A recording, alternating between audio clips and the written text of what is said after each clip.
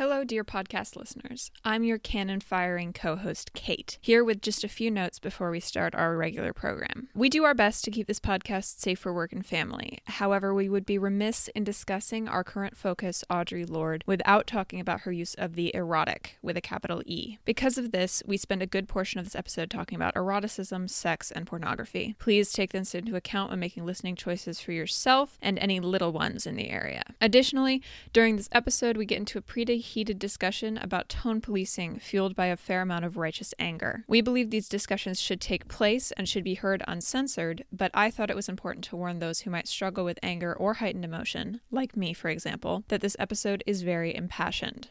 Choose your context wisely, and if you're not up for dealing with a very emotional discussion right now, then maybe skip this one. Just a bit of housekeeping. Due to some stuff in our lives, both personal and professional, we are not currently able to continue producing episodes on a weekly basis without sacrificing quality and accessibility. And since we really think that those things are important, we will be going by a bi-weekly schedule right now. You might be able to tell because I'm the one doing this and not G, but we're all a little swamped right now, and we appreciate your patience and your continued listenership and hope that you enjoy what we put out and what we continue to put out. We appreciate you all. Now, that's enough of me talking. Without further ado, the final part of our trilogy on Audre Lorde. The white fathers told us, I think, therefore I am. The black mother within each of us, the poet, whispers in our dreams, I feel, therefore I can be free. Poetry coins the language to express and character this revolutionary demand, the implementation of that freedom. Audre Lorde. Poetry is not a luxury. Children gather around, come sit by the cannon fire, come and join the conversation.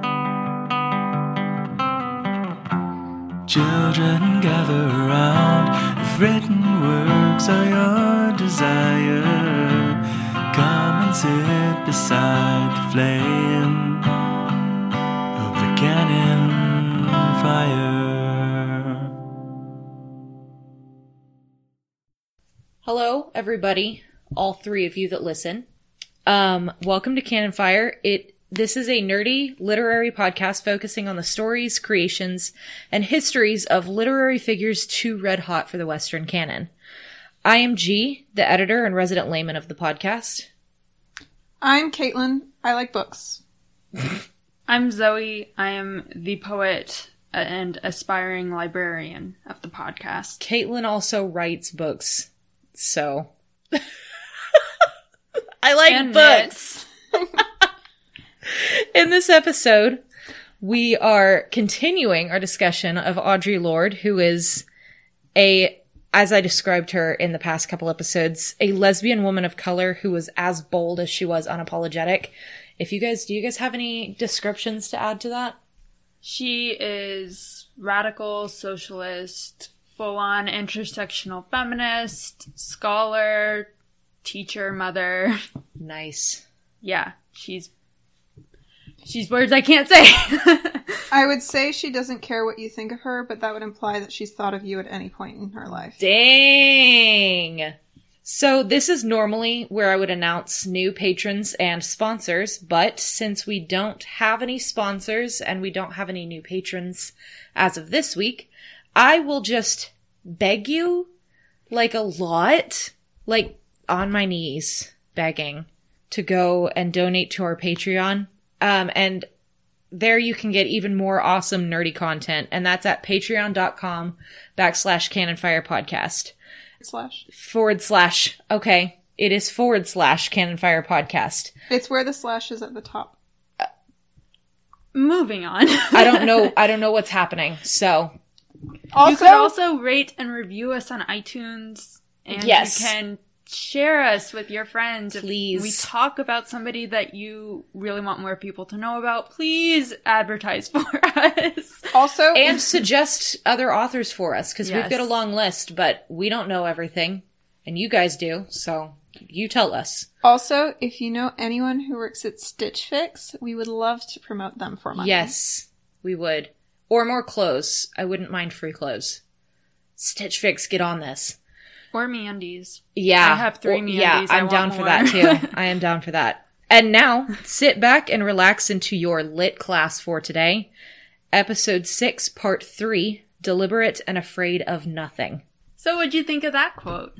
I liked it. I liked it too. So we had mentioned this before in Patreon content, but there's this misconstrued idea that because of this quote, there are many communities that can claim Blackness and claim community with Black Americans.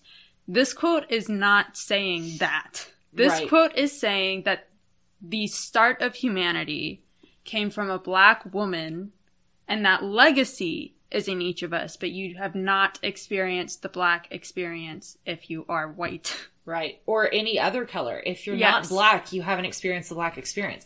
I'm Native American. Well, I'm actually mixed race, so I have not experienced the Native American experience, and I've closer experienced the white experience than anything else because I am white passing. But I have experienced a mixed race experience, which is different from somebody who is mixed Black and Chinese, for example, or something else, you know? Yeah. And so you can't take that and throw it at Black people and say, I know what you've been through. You don't know what they've been through. What Audre Lorde is saying is get in touch with the legacy of where you have come from, with the legacy of humanity, which comes from Black matriarchal traditions. Because Africa was the birthplace of Homo sapiens. Yes. And we migrated everywhere else. She also, as far as we know. Yes. And she also uses poet and poetry different than what you would assume. She says, I speak here of poetry as a revelatory distillation of experience, not the sterile wordplay that too often the white fathers distorted the word poetry to mean in order to cover a desperate wish for imagination without insight. That right there is why I hate poetry. Or hated poetry. That, what she just described, is the reason that all the way through high school and college I hated poetry. Because my only experience with poetry was that. Yeah. And it doesn't speak to me. It speaks to someone, I'm sure. White men, probably. But it doesn't speak to me, so I never enjoyed it, and I never understood that it was profound, even though some people thought it was. So. Yeah. So, Poetry is Not a Luxury is a very short essay that Audre Lorde wrote. I'm reading most of what we'll be talking about today from Sister Outsider, which is a compilation of like 15 or so essays, interviews, etc. with Audre Lorde and various other people. So, going on with that, she has an interview with Adrienne Rich, who we will also be talking about in a future episode, I can see. She was actually very close with Adrienne Rich. Audre Lorde and Rich and Audre Lorde's one of Audre Lorde's lifetime partners, Gloria I. Joseph, in 1981, created a symposium for women writers in the Virgin Islands. And they were all there. And so Audre Lorde actually was pretty, like, tight with Adrienne Rich, which I think was really cool because they were both mothers, if I remember correctly. And so in this written interview, Audre Lorde says, the human race is evolving through women, that it's not by accident that there are more and more women. That sounds crazy, doesn't it? Women being born, women surviving. And we've got to take that promise of new power seriously, or we'll make the same mistakes all over again. Unless we learn the lessons of the Black mother in each of us, the start of humanity. Whether we are Black or not, I believe this power exists in men also, but they choose not to deal with it, which is, as I learned, their right. Hopefully this choice can be effected, but I don't know. I don't believe this shift from conquering problems to experiencing life is a one-generational shot or a single investment. I believe it's a whole signature which you try to set in motion and have some input into. But I'm not saying that women don't think or analyze, or that white does not feel. I'm saying we must never close our eyes to the terror, to the chaos, which is black, which is creative, which is female, which is dark, which is rejected, which is messy, which is sinister, smelly, erotic, confused, and upsetting. Interesting. Yeah. I like her so much more than I've liked anyone in the past that I've read. Like, in terms of poetry. Yeah.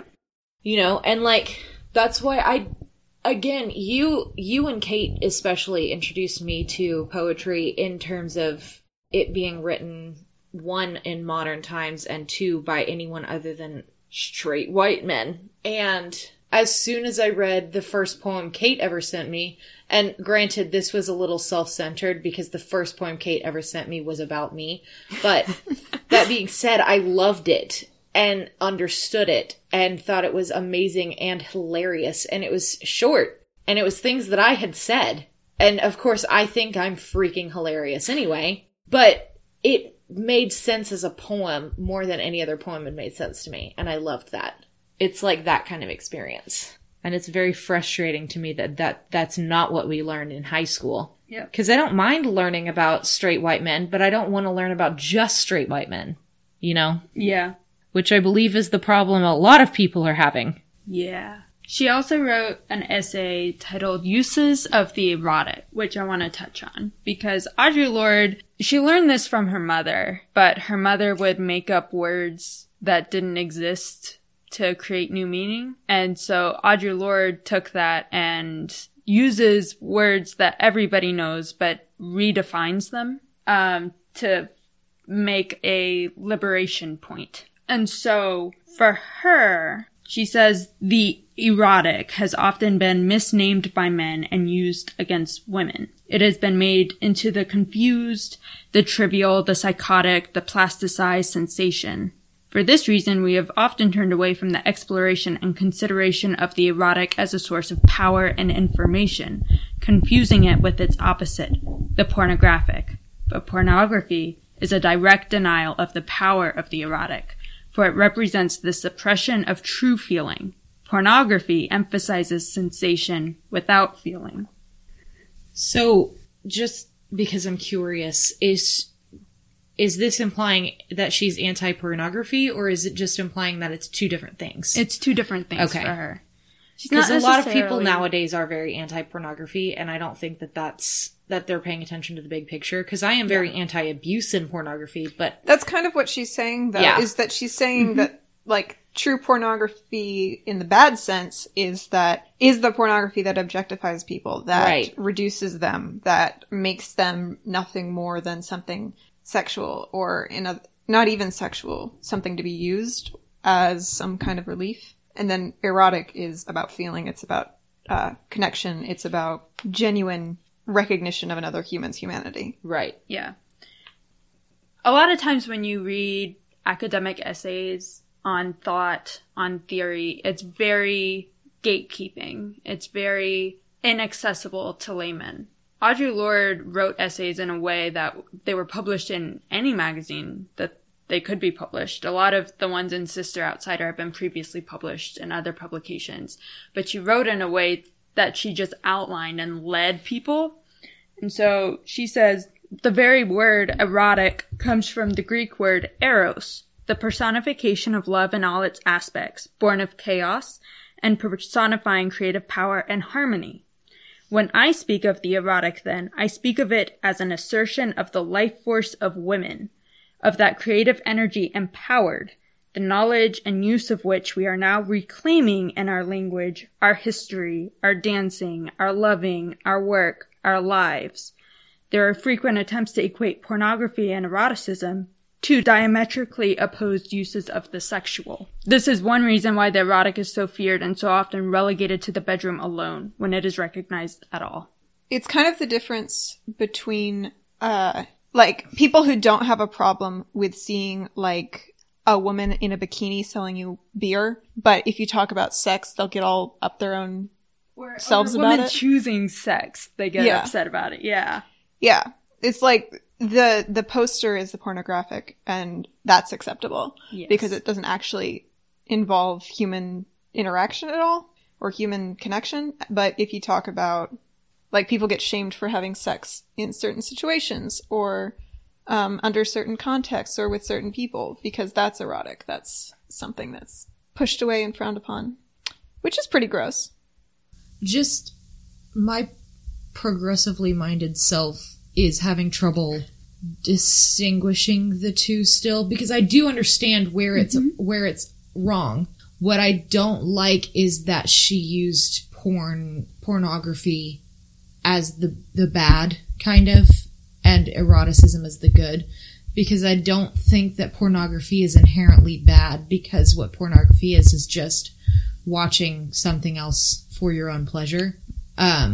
And pornography can be and is empowering to some people. So I'm having trouble kind of connecting that in my head with what she's saying necessarily. Mm-hmm. I do like it. It's just, for me, I think a little bit further than I think I would go even, I think is what I would say. I think she's using pornography as like the simplification that the patriarchy benefits from. Yeah, that makes more sense. Yeah. I very much don't think that she's against physical expression of feeling, of joy, of loving. I mean, even for the entertainment of someone else? I don't know. Because that's what I see pornography as, is it's that stuff for the entertainment of someone else. And I don't think that there's anything wrong with that unless someone is coerced or forced or hurt or harmed in any way. Okay, but think of like pornography versus erotica. They're the same thing. Erotica is just writing sex. But erotica is also expressly written for the sake of somebody else experiencing pleasure in response. Bodice busters are not written absent of emotion. They're not written absent of feeling. That's the whole point. They're supposed to evoke a sense of connection with the work. And I think that's the thing she's trying to say is like, porn, in the sense that she's talking about like mass-produced objectification. So like stuff that I haven't watched enough porn to talk about it. See, yeah, we're getting into the realm of not safe for work, I think, and I think we should put a warning at the beginning of this episode. That being said, I feel like you say objectification, but cover your little one's ears. Some people like to be objectified even, but that's consensual objectification. And if it's happening in porn, then who are we to say no to it? I figured out the difference. Okay. I figured out the difference. At least for Lorde. So I think Lorde's problem, when she's talking about pornography, doesn't allow for consent because it objectifies the set of people rather than individuals. That makes sense. So it's fetishization. Something that reinforces stereotypes or reinforces an idea of a person as sexual when they don't want to be. That's what she's talking about when she's talking about pornography.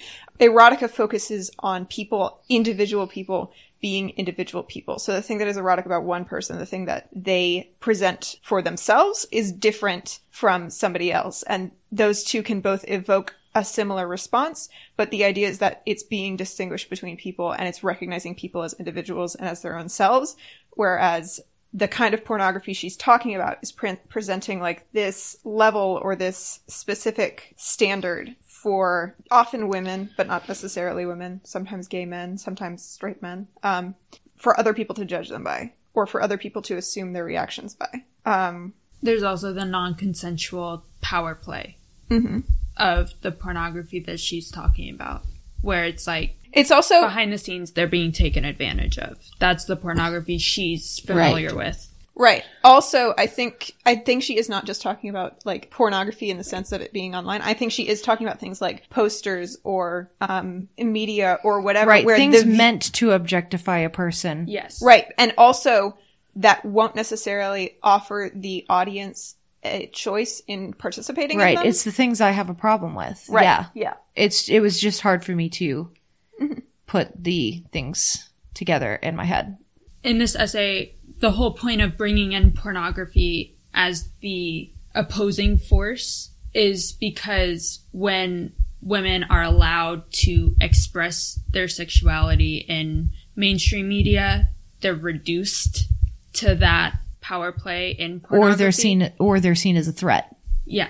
But it's the whole potential, especially for Black female sexuality, the potential for being taken advantage of without the audience knowing that they're being taken advantage of, portrayed a certain way, fetishized a certain way. And so her idea of the erotic is women owning their sexuality, their whole sexuality, not just their sexual energy portrayal. But she sees the erotic in the essay as something inherently almost like a soul of somebody. It affects every single aspect of their life. She sees writing like a poem as tapping into the erotic. It's very similar to Joy Harjo's connection with the largeness of nature, where she was like, this is the source of poetry. Audre Lorde's erotic is on the same playing field as Joy Harjo's source of poetry, where you tap into that, you give back to it, you find joy in it, you express the entirety of your emotions, the entirety of your experience. Right. So she found in poetry what I find in saying, I'm gay as heck. There you go. Audre Lorde says, the erotic is a measure between the beginnings of our sense of self and the chaos of our strongest feelings.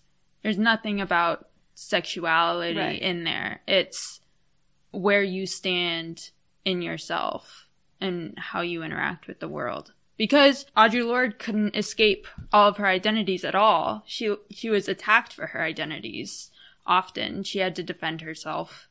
And so owning any strength that she could was a point of defiance and a point of courage as a lesbian Black woman in the 60s at this point. You know, like every single time that she stepped out her door, and for Black trans women, it's every single time that they step out the door. And for people who don't pass as the gender that they identify as, it's every single time that they leave their house that they could be not coming back. Like, and that's the reality that she lived with. That's the reality that millions of people around the world live with. And so the bravery of saying, no, claim your erotic as your soul, that's some armor that she carries with her. This goes back to what Zoe was talking about in the beginning, is she redefines words. Mm-hmm. Right. What she's doing is she is liberating these words from the patriarchal connotations that we know them within. I like in that. This essay. That's what she did in all of her essays. And she would call out people and she would call out communities for not doing this. Every single breath that she took, she was trying to uplift people and trying to give them freedom. And even if it's just freedom in language that they use. Because she's able to get her own freedom from writing these essays. And having other people misunderstand her is not her problem, because that's how they are trapped within those confines of that definition. She's like, I'm presenting a new definition. Right, which is why I liked that we stopped and broke that down, because we didn't understand it. And so we wanted to try and understand it from her perspective. Yeah. That essay is one of our previous professors' favorite essays. Is it the one I'm thinking of? It's the mother with the adorable daughter. Have we named her yet? No. But she's amazing. Moving on, there's just one sentence that I want to read out loud because, yes. This is how she starts an essay. This is how amazing Audre Lorde is, and just hitting you where it hurts is, Black feminism is not white feminism in blackface.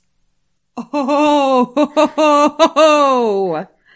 whoa. I like that. I like that a lot. Right? I want that, like, embroidered in my bathroom. I love that a lot. She writes, this is the first sentence of her essay, Sexism, an American Disease and Blackface. And she's like, Black feminism is not white feminism in blackface. End period. Let's go.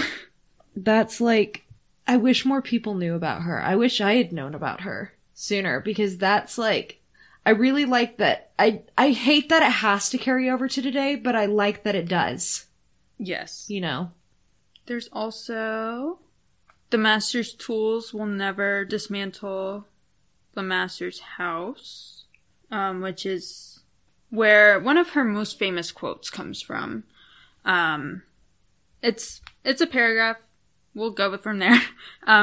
Those of us who stand outside the circle of this society's definition of acceptable women, those of us who have been forged in the crucibles of difference, those of us who are poor, who are lesbians, who are black, who are older, know that survival is not an academic skill.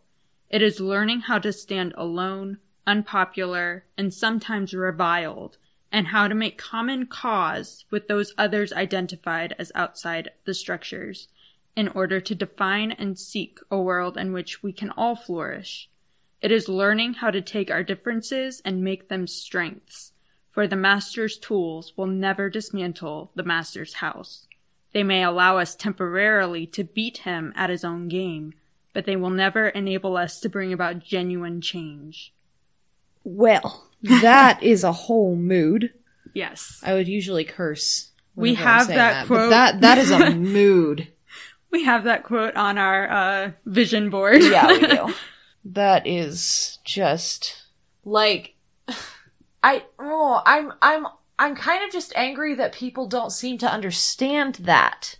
Still, you know, just it's very frustrating. That whole sentence was a clapback to anybody who told Black women how to explain and how to calmly tell their adversaries why they're upset. I hate being tone policed. Yes. I hate it. It is the most upsetting thing. Like, well, you shouldn't yell if you want to be listened to. Nobody's listening to me whenever I'm talking calmly. So yeah, I'm going to get frustrated, and I shouldn't have to apologize for getting frustrated with you just because you don't want to listen and learn. That is not my fault. It is not my problem. If you're acting like a jerk, I'm going to get frustrated and I'm going to get upset. Why are you allowed to get upset and I'm not? You know? You see this time and time again. You especially have seen this now with Serena Williams and how her treatment and tennis tournaments is different. Women are tone policed by men. Yes. And people of color are tone policed by white people. Yes. So I'm not a woman, but as a female-bodied person, I fit into both of those categories. And so I'm tone policed by people all the time, and it drives me up the freaking wall. It's so annoying. Like, stop tone policing people. If they're angry with you, it's because you haven't been listening this whole time. If they're angry with you, then you need to stop and listen. And if you don't stop and listen, then you can't complain about whatever comes your way, because that's karma. I honestly, let me just even go a little step further. We don't need white saviorism either. Of course, we don't need white saviorism. The white people would love to feel like they're correcting their own mistakes. White saviorism is unnecessary in this world because if you actually corrected your mistakes, you wouldn't have to portray yourself as the white savior. Honestly, if you feel attacked by something a person of color says, it's probably because they're saying it about you. If you don't feel attacked, then don't worry about it because it's not about you. You know? Yeah. We have more energy. The whole point of Audre Lorde writing these essays is pointing out the energy that we are spending destroying our own communities because of the constructs that we live in. Right, because of the constructs that people have placed on us. Yes. It's ridiculous. And it's caused infighting in many different communities on every single intersection that you've ever encountered. And gatekeeping and all that other stuff. All those other problems. And tone policing is just a waste of energy. Yeah. For everybody. Yeah. Except for the white man. Because the white man doesn't gain anything from tone policing. They gain everything from tone policing. That's true. But they don't, use any energy. Right. When they're telling that. They don't lose anything from tone policing. Yes. Like the rest of us But they gain everything. Yeah. Because it forces everybody else to waste their energy trying to appease the tone. Right, and I don't try to appease it anymore. If I get sent to Facebook jail, I get sent to Facebook jail. Nazis don't like being told that they're wrong. Another quote that I just really love is, as we reclaim our literature, poetry has been the major voice of poor, working class, and colored women. A room of one's own may be a necessity for writing prose, but so are reams of paper, a typewriter, and plenty of time. This is a call-out sentence. This is calling out, I believe it was Virginia Woolf, It was Virginia Woolf. Hang on, as opposed to all the rest of her poems? Yeah, like, this is a straight call out, folks. She's saying everything but writing down Virginia Woolf's name. Yeah. At Virginia Woolf. She's Twitter posting, hey, at Virginia Woolf. Can you imagine these? I want us to do someone more modern just so that we can go on their Twitter and be like, all right, who are we putting on blast today? You know what I mean? Like, that would be so cool. But Virginia Woolf wrote this essay, very famous essay titled A Room of One's Own. And in it, she basically only promotes the advancement of white women authors. Right, like T. Swiftie. Yes. Whoop! I just said that out loud. And so I just love that sentence that Audre Lorde is like, hey, Virginia Woolf, I see you. And also, that's not the only answer that female authors can follow. But she also has a sentence that is totally for our podcast. The literature of women of color is seldom included in women's literature courses and almost never in other literature courses, nor in women's studies as a whole. All too often, the excuse given is that the literatures of women of color can only be taught by colored women, or that they are too difficult to understand, or that class cannot get into them because they come out of experiences that are too different. I don't want to try to understand somebody that I don't understand because it's just not worth my time. Like, I just don't really care. So I'm just going to keep living my life in a bubble. And I'm going to be mad at the world whenever I don't understand why they hate me. That's what I'm hearing. That was a perfect mission, girl. White U.S. missionary impression, if I ever heard one. That's who I went to school with. Was, Baptist college. That's who I went to school with, is people who were like, I just want to serve the Lord in, like, Africa because they're all poor there. And, like, no, they're not. No, honey, sweetie, no. So, Audre Lorde, this is the epitome, in my opinion, of Audre Lorde. This is where she really shines. She says, my response to racism is anger. I have lived with that anger, ignoring it, feeding upon it, learning to use it, before it laid my visions to waste for most of my life. Once I did it in silence, afraid of the weight. My fear of anger taught me nothing. Your fear of that anger will teach you nothing also. Women responding to racism means women responding to anger.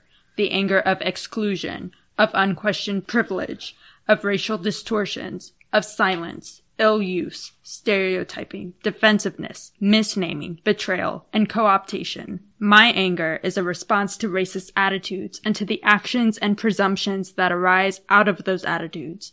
If your dealings with other women reflect those attitudes, then my anger and your attendant fears are spotlights that can be used for growth in the same way I have used learning to express anger for my growth, but for corrective surgery, not guilt. Guilt and defensiveness are bricks in a wall against which we all flounder. They serve none of our futures.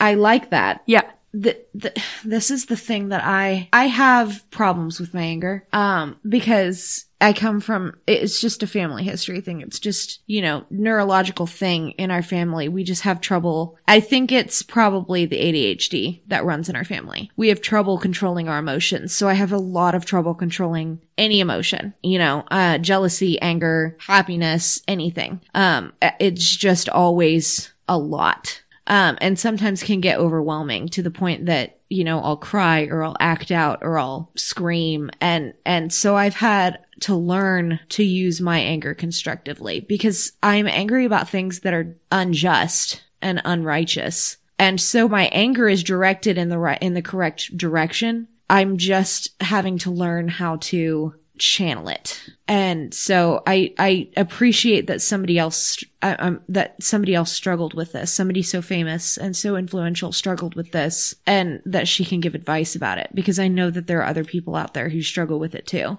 She said, she gives instances in this essay. This essay is really good because there are bullet points documenting racism against her and sexism against her. And so one bullet point says, after I read from my work entitled Poems for Women in Rage, a white woman asks me, are you going to do anything with how we can deal directly with our anger?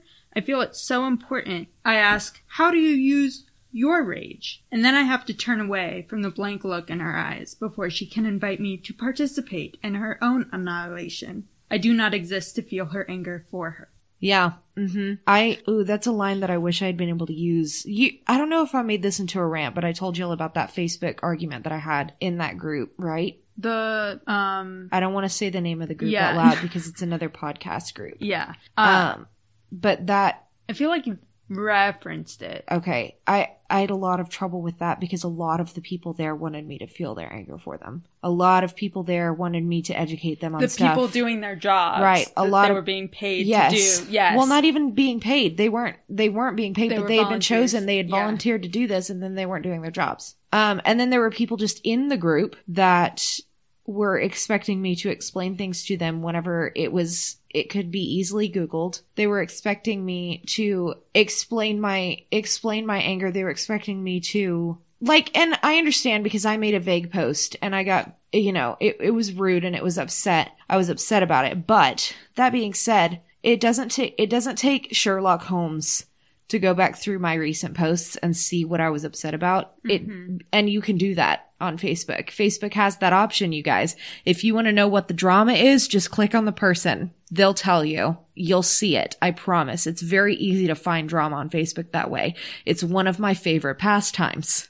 That being said, it frustrates me when other people don't do that because they expect something that I'm frustrated about and hoping to vent about to just be automatically explained to them. And then I get bombarded with anger because, like I said, people think that they are being put on blast. And if you don't feel put on blast by this, then it doesn't apply to you and you shouldn't be bothered by it. So leave it alone, But if you're not leaving it alone, it's because you should be bothered by it because you're causing a problem. So. Yeah.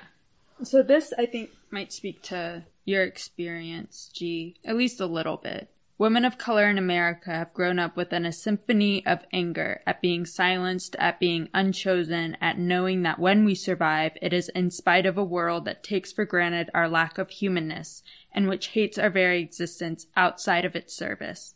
And I say symphony rather than cacophony because we have had to learn to orchestrate those furies so that they do not tear us apart. We've had to learn to move through them and use them for strength and force and insight within our daily lives.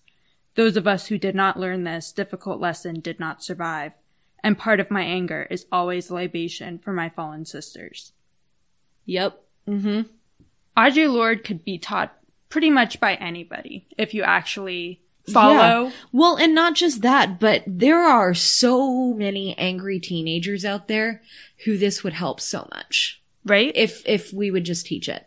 Because so many times the response is anger is not useful. Control your anger. You don't need to control your emotions. Your emotions are valid. What you control is your response to your emotions. Yeah. You are allowed to be angry. You are allowed to feel anger. You are allowed to feel hurt or embarrassed or happy or sad or, any emotion. You are allowed to feel that emotion. What you are not allowed to do is take it out on somebody else. What you should not be doing is directing your emotions in an unhelpful or problematic or deconstructive way. So what we have to learn is not how to control our emotions because that's impossible. What we need to learn is how to direct our emotions positively and helpfully, and that's what she's teaching. And nobody else teaches that. No. At all. Nobody else had the words, the way to express themselves, the way that Audre Lorde can write essays. Yeah. Because Audre Lorde just lays out a problem, says, this is what this community has dealt with. I see homophobia in the Black community. I see sexism in the white community. I see racism in white men. I see racism towards from white women towards me. I see people judging me for how I look before I speak. And I'm angry at all of these responses. And I'm not the only one, because I have talked to other women who have dealt with this. I've dealt with breast cancer. I've dealt with womanhood. I've dealt with motherhood. I've dealt with being Black in school. I've dealt with being a Black woman owning my sexuality. I have been in the South. I've been in the North. I've been abroad. I have seen our entire world of women going through same experiences. And I've talked to these women at conferences, and I've talked to my daughter, and I see my same experiences reflected back to me. And it makes me feel like I failed as a parent, but I didn't fail as a parent because she's still alive. And there's all these things that she mentions. That paragraph that I read out loud is one of many that is a semblance of connection, of community, that Audre Lorde is putting on paper for people who have experienced what she's experienced to feel like they're not alone. But it's also a slap in the face to everybody else who hasn't had to think on all of those levels about how to get through the day, because they haven't dealt with hatred to the extent that female presenting bodies of color have in America. And on that topic, and I think Kate may have something more to say about this, this even to bring it even further in, people who are neurotypical and able-bodied can understand what it takes to go through the day if you are not neurotypical and able-bodied. And Kate, I know that you struggle a lot with just going through your day because of your anxiety and depression. It is difficult. You have to think out almost, and you don't have to, but your brain makes you think out every single interaction. Yeah.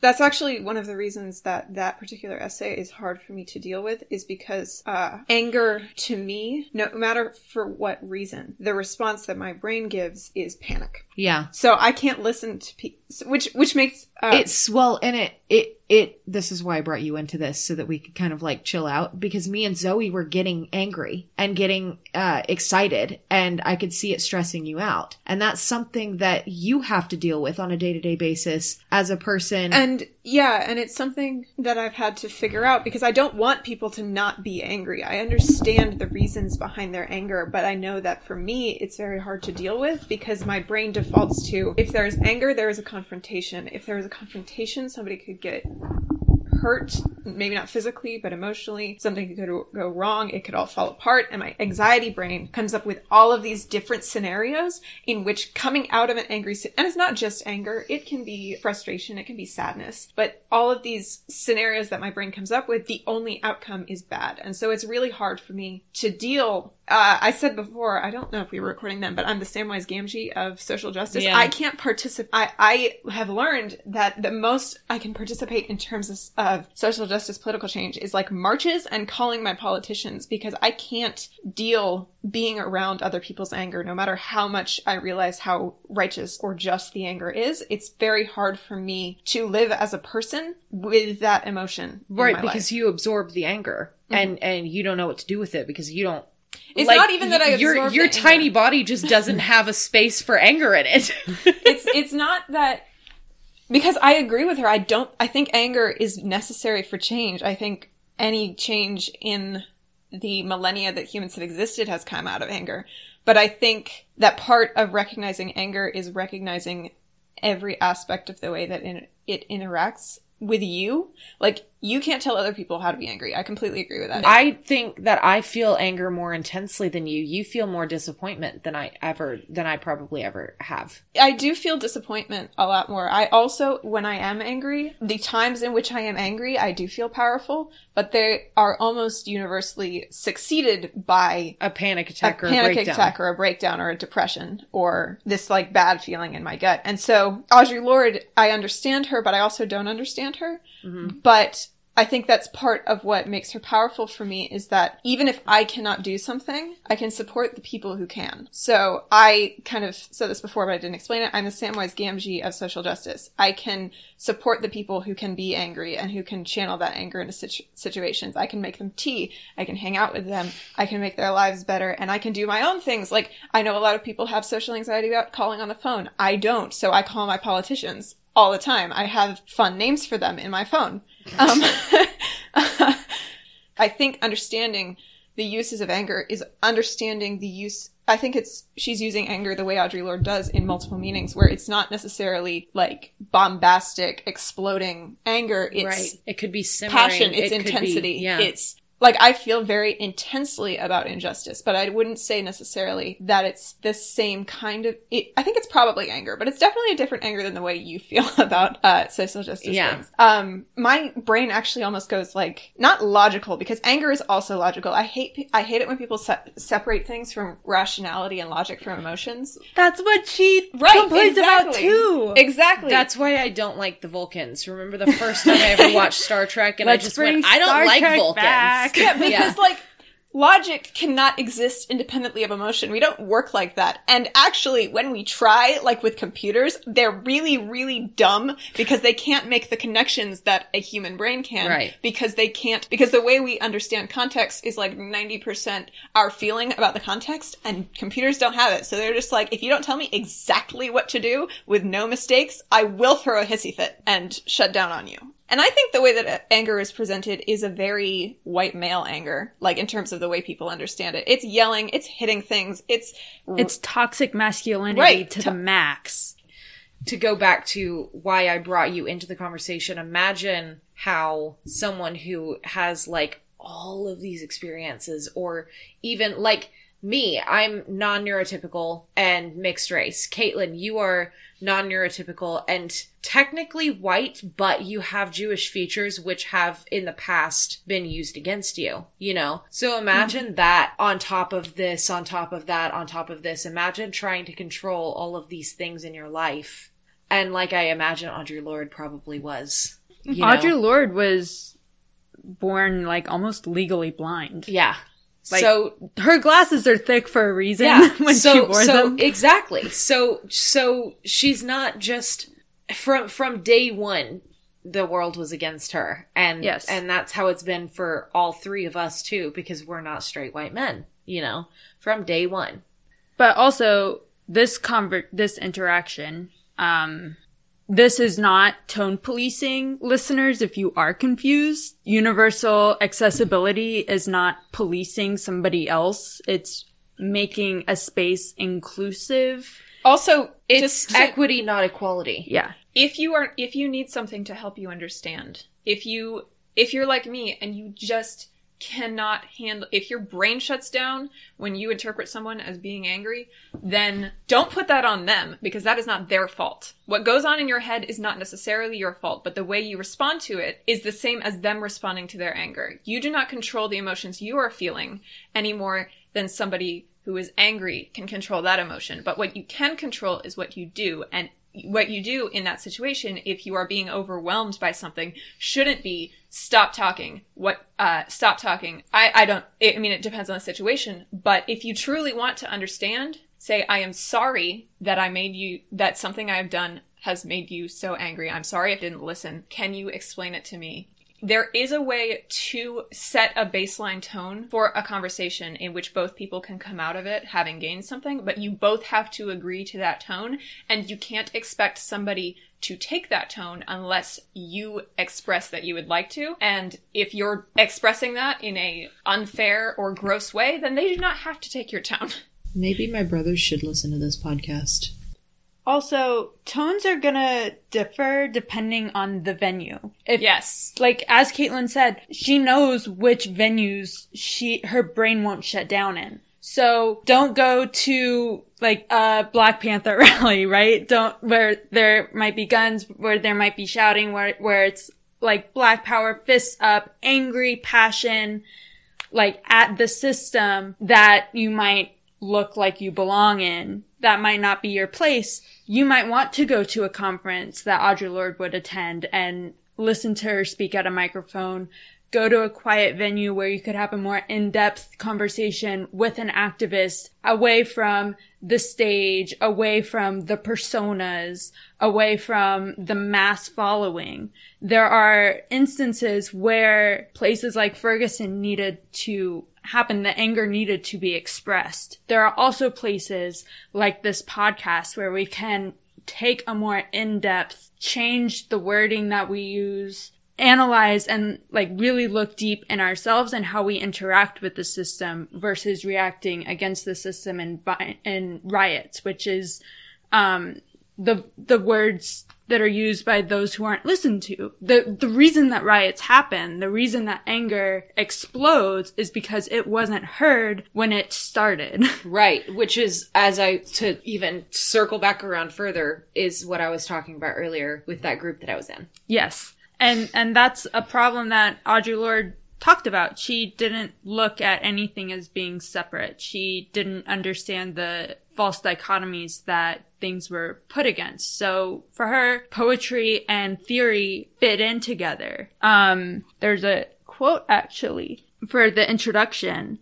Audre Lorde informed me as we were working one afternoon that she doesn't write theory. I am a poet, she said. Lorde's stature as a poet is undeniable, and yet there can be no doubt that Sister Outsider, a collection of essays and speeches drawn from the past 8 years of this Black lesbian feminist nonfiction prose, makes absolutely clear to me what some already knew. Audre Lorde's voice is central to the development of contemporary feminist theory. She is at the cutting edge of consciousness. And then it goes on to say, but what about the conflict between poetry and theory, between their separate and seemingly incompatible spheres? We've been told that poetry expresses what we feel, and theory states what we know, that the poet creates out of the heat of the moment, while the theorist's mode is of necessity, cool, and reason, that one is art and therefore experienced subjectively, and the other scholarship held accountable in the objective world of ideas.